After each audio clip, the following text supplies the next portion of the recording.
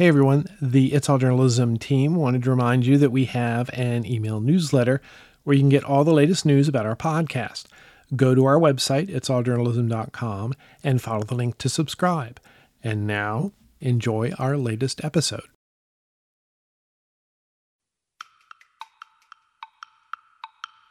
Instead of worrying only about, what your owner is going to care about in terms of demanding profits, you get to care about the public and are you serving it? And that's a very appealing thing for most journalists.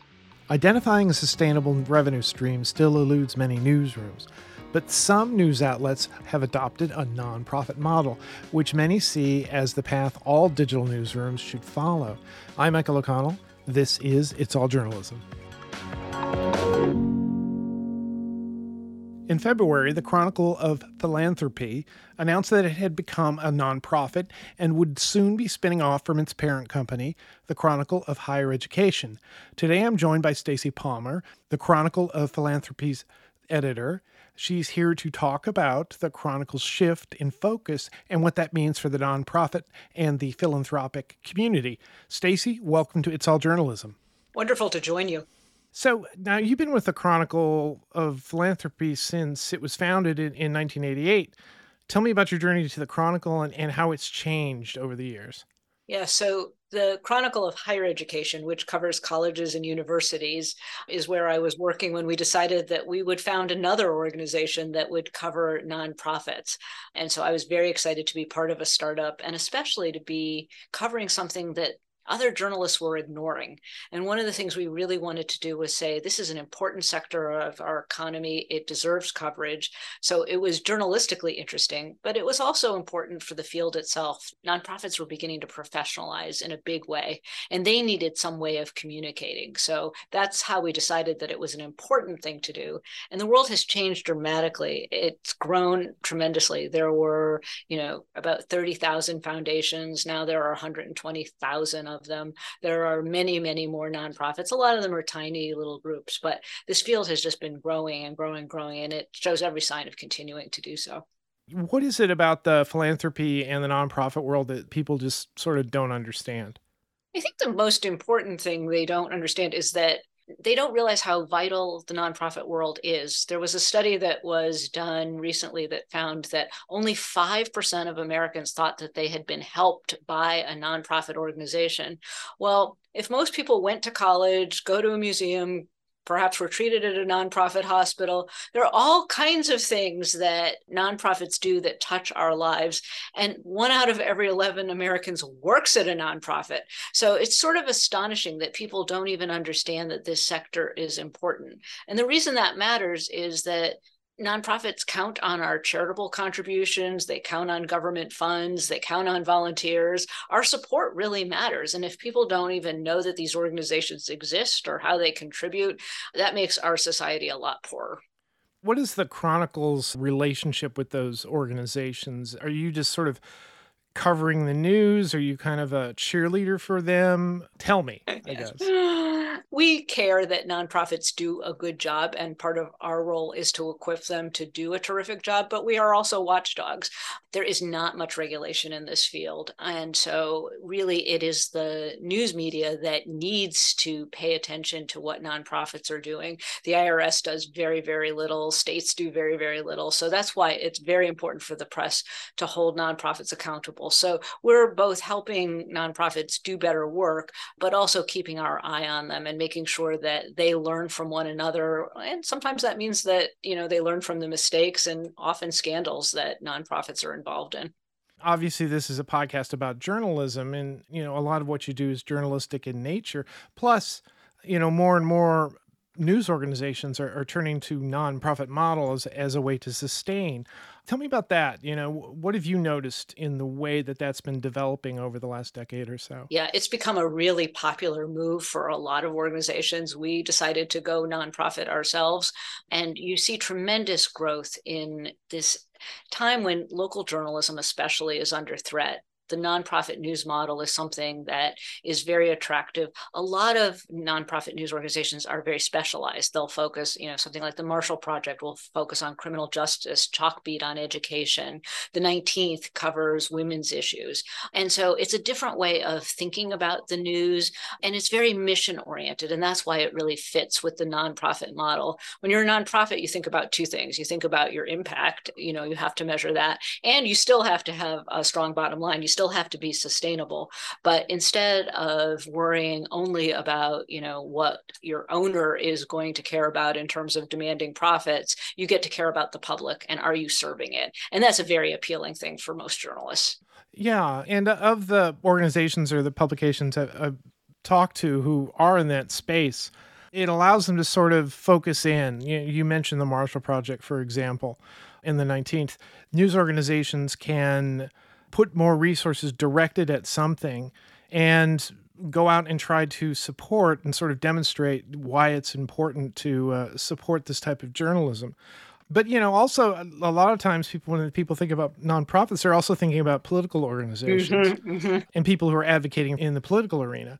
So, how is the way journalism is using the nonprofit model different or the same?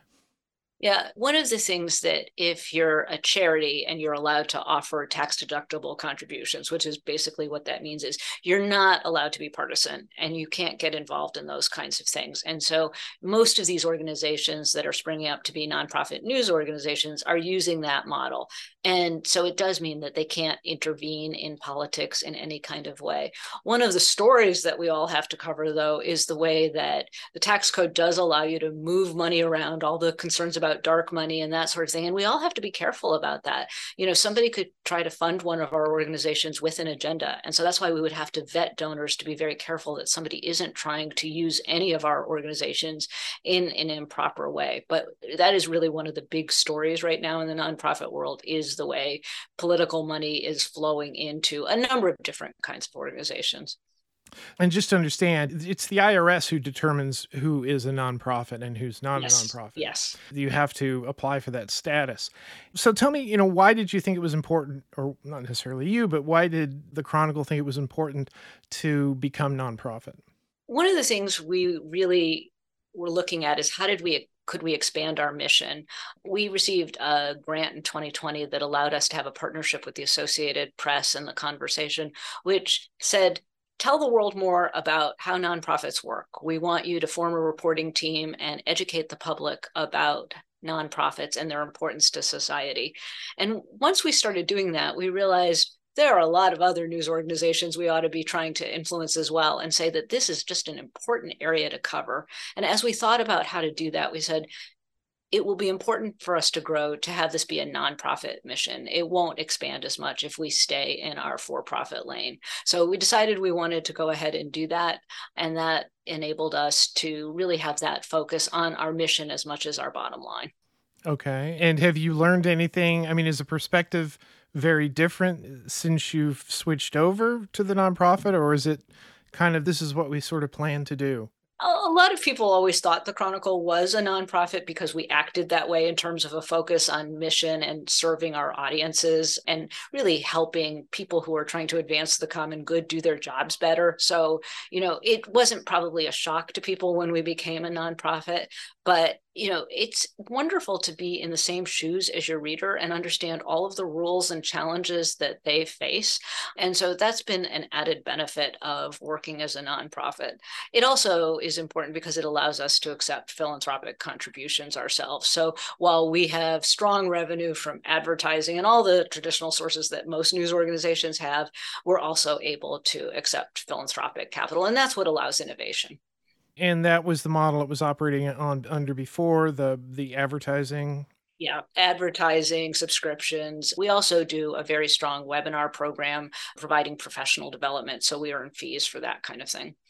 Okay. Do you have membership, or is it just that we cover this community in a sense of like a something that watches over an industry. Yeah, so people can subscribe to the Chronicle, and that allows them access to all of the information we publish. So it's very much a model that's like other news organizations. We may consider going to a membership, but right now subscriptions make sense. And one of the things we use our philanthropic contributions to do and sponsorships is to make material available free. So we often do a lot of live briefings. Next week, we're doing one on affirmative action and what the ruling means, and making that accessible to everybody is an important part of our mission as well. So nobody has to pay for that.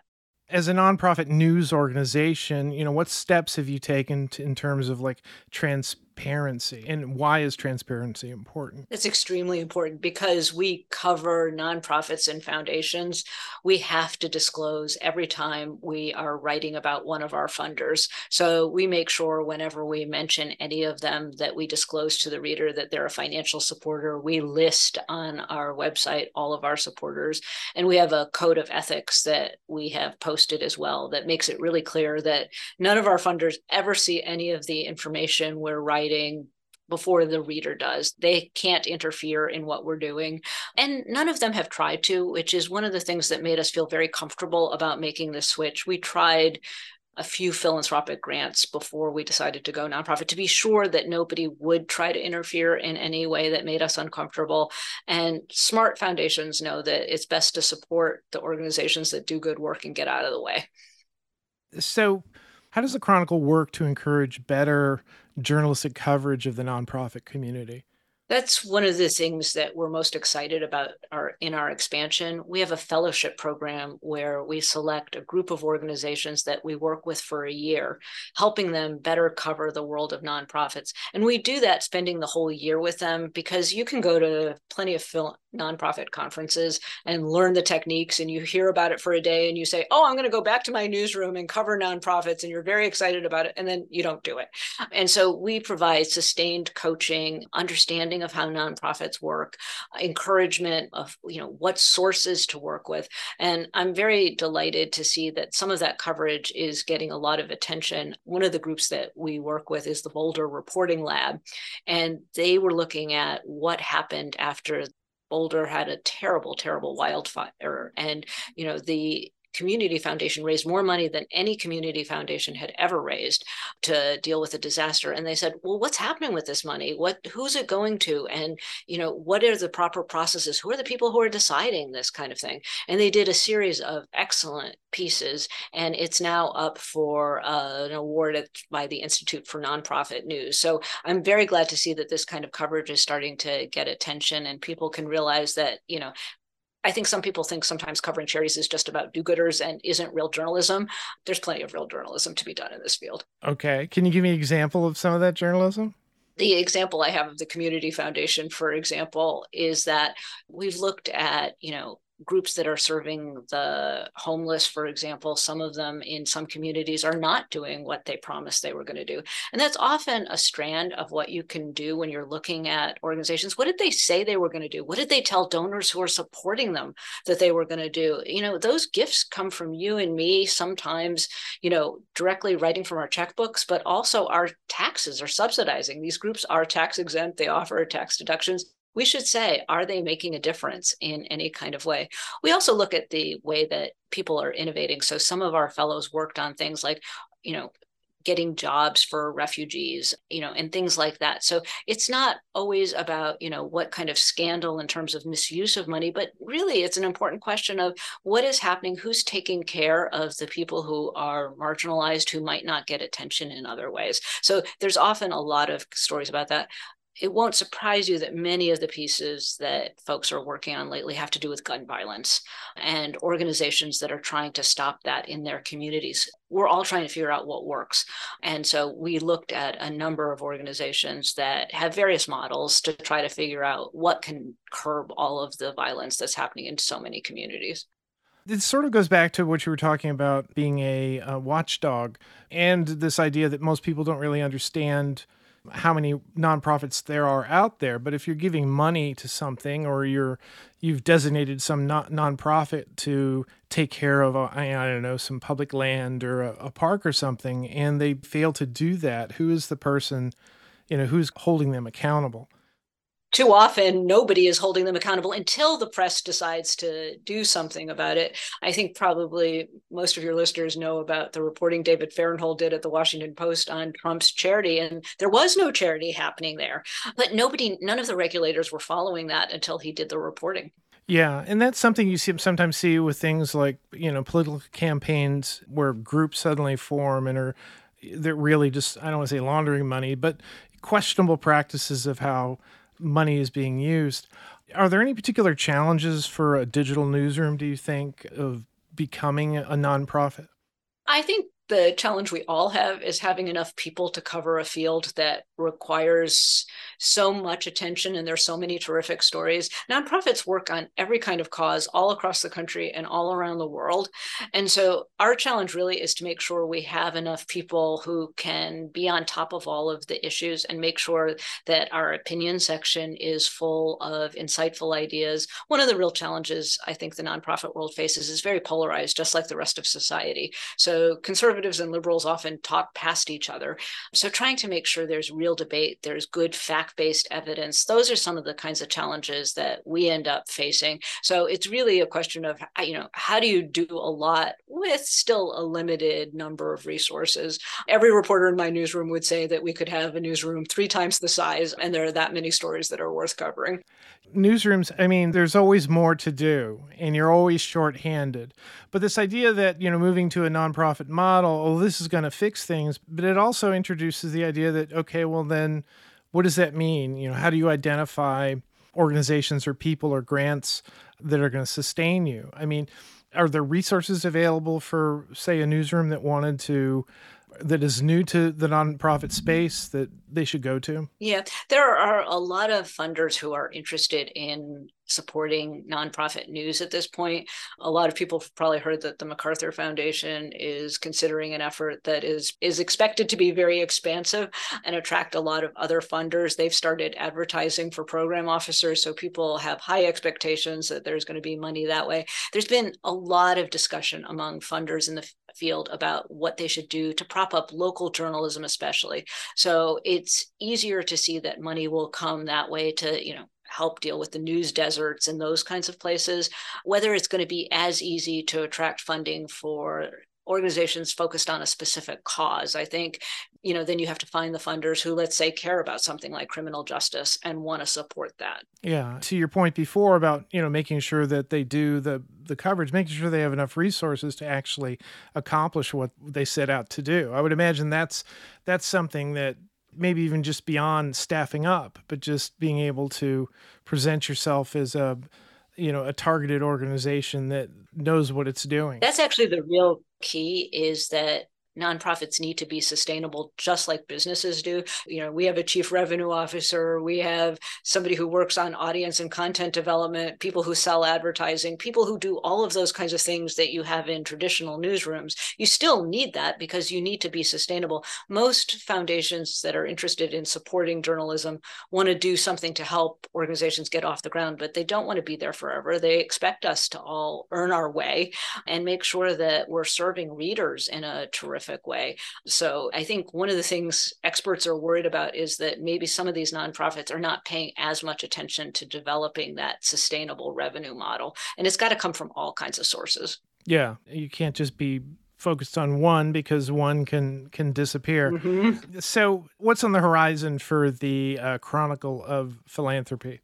The next thing we plan to really focus on is developing commons so that more people can debate important issues, and we make sure that we really are becoming a more pluralistic society and that we talk about those kinds of things, help people exchange great ideas. And we also hope to expand our fellowship program, our partnerships with other news organizations, make sure that we are showing more of them that it's very important to cover this world. There was a recent study that American Journalism Project did that really focuses on the reasons we should cover nonprofits. It said people, in their communities, they want news that helps them make a difference. They want news that helps them make a difference. When you cover nonprofits, you play into that need. And so all of us who are worried about the fact that people seem to be avoiding news these days, and that's going to damage our organization, there's an easy way to do that. go look at the people who are solving problems in your community, write about them, help readers get engaged with them, and readers will come back. Okay. Well, I think you've given us a lot to think about. Like I said, there are many newsrooms that are asking whether the nonprofit model is for them. Stacy, thanks for coming on the podcast, and good luck with the new nonprofit Chronicle of Philanthropy. Thanks very much. And if your listeners want more information about how to cover nonprofits, we're always here to help. You've been listening to It's All Journalism, a weekly podcast about the people who report the news. You can find out more about us and download past episodes at itsalljournalism.com. While you're visiting our website, sign up for the It's All Journalism newsletter. To make sure you don't miss an episode of It's All Journalism, you can subscribe to our podcast on Apple Podcasts, Spotify, SoundCloud, Google Play, Amazon, and pretty much anywhere good podcasts are found. If you'd like to help us grow our podcast, like and share our episodes on social media. Look for us on Facebook, Instagram, and Twitter. It takes a lot of people to create an episode of It's All Journalism. Nicola Grisco is our audio producer. Amber Healy writes our web content. Amelia Brust is our booking manager. Steph Thomas manages our social media. Nick Dupre composed our theme music. Carolyn Belevsky designed our logo. And I'm your host, Michael O'Connell. Thanks for listening.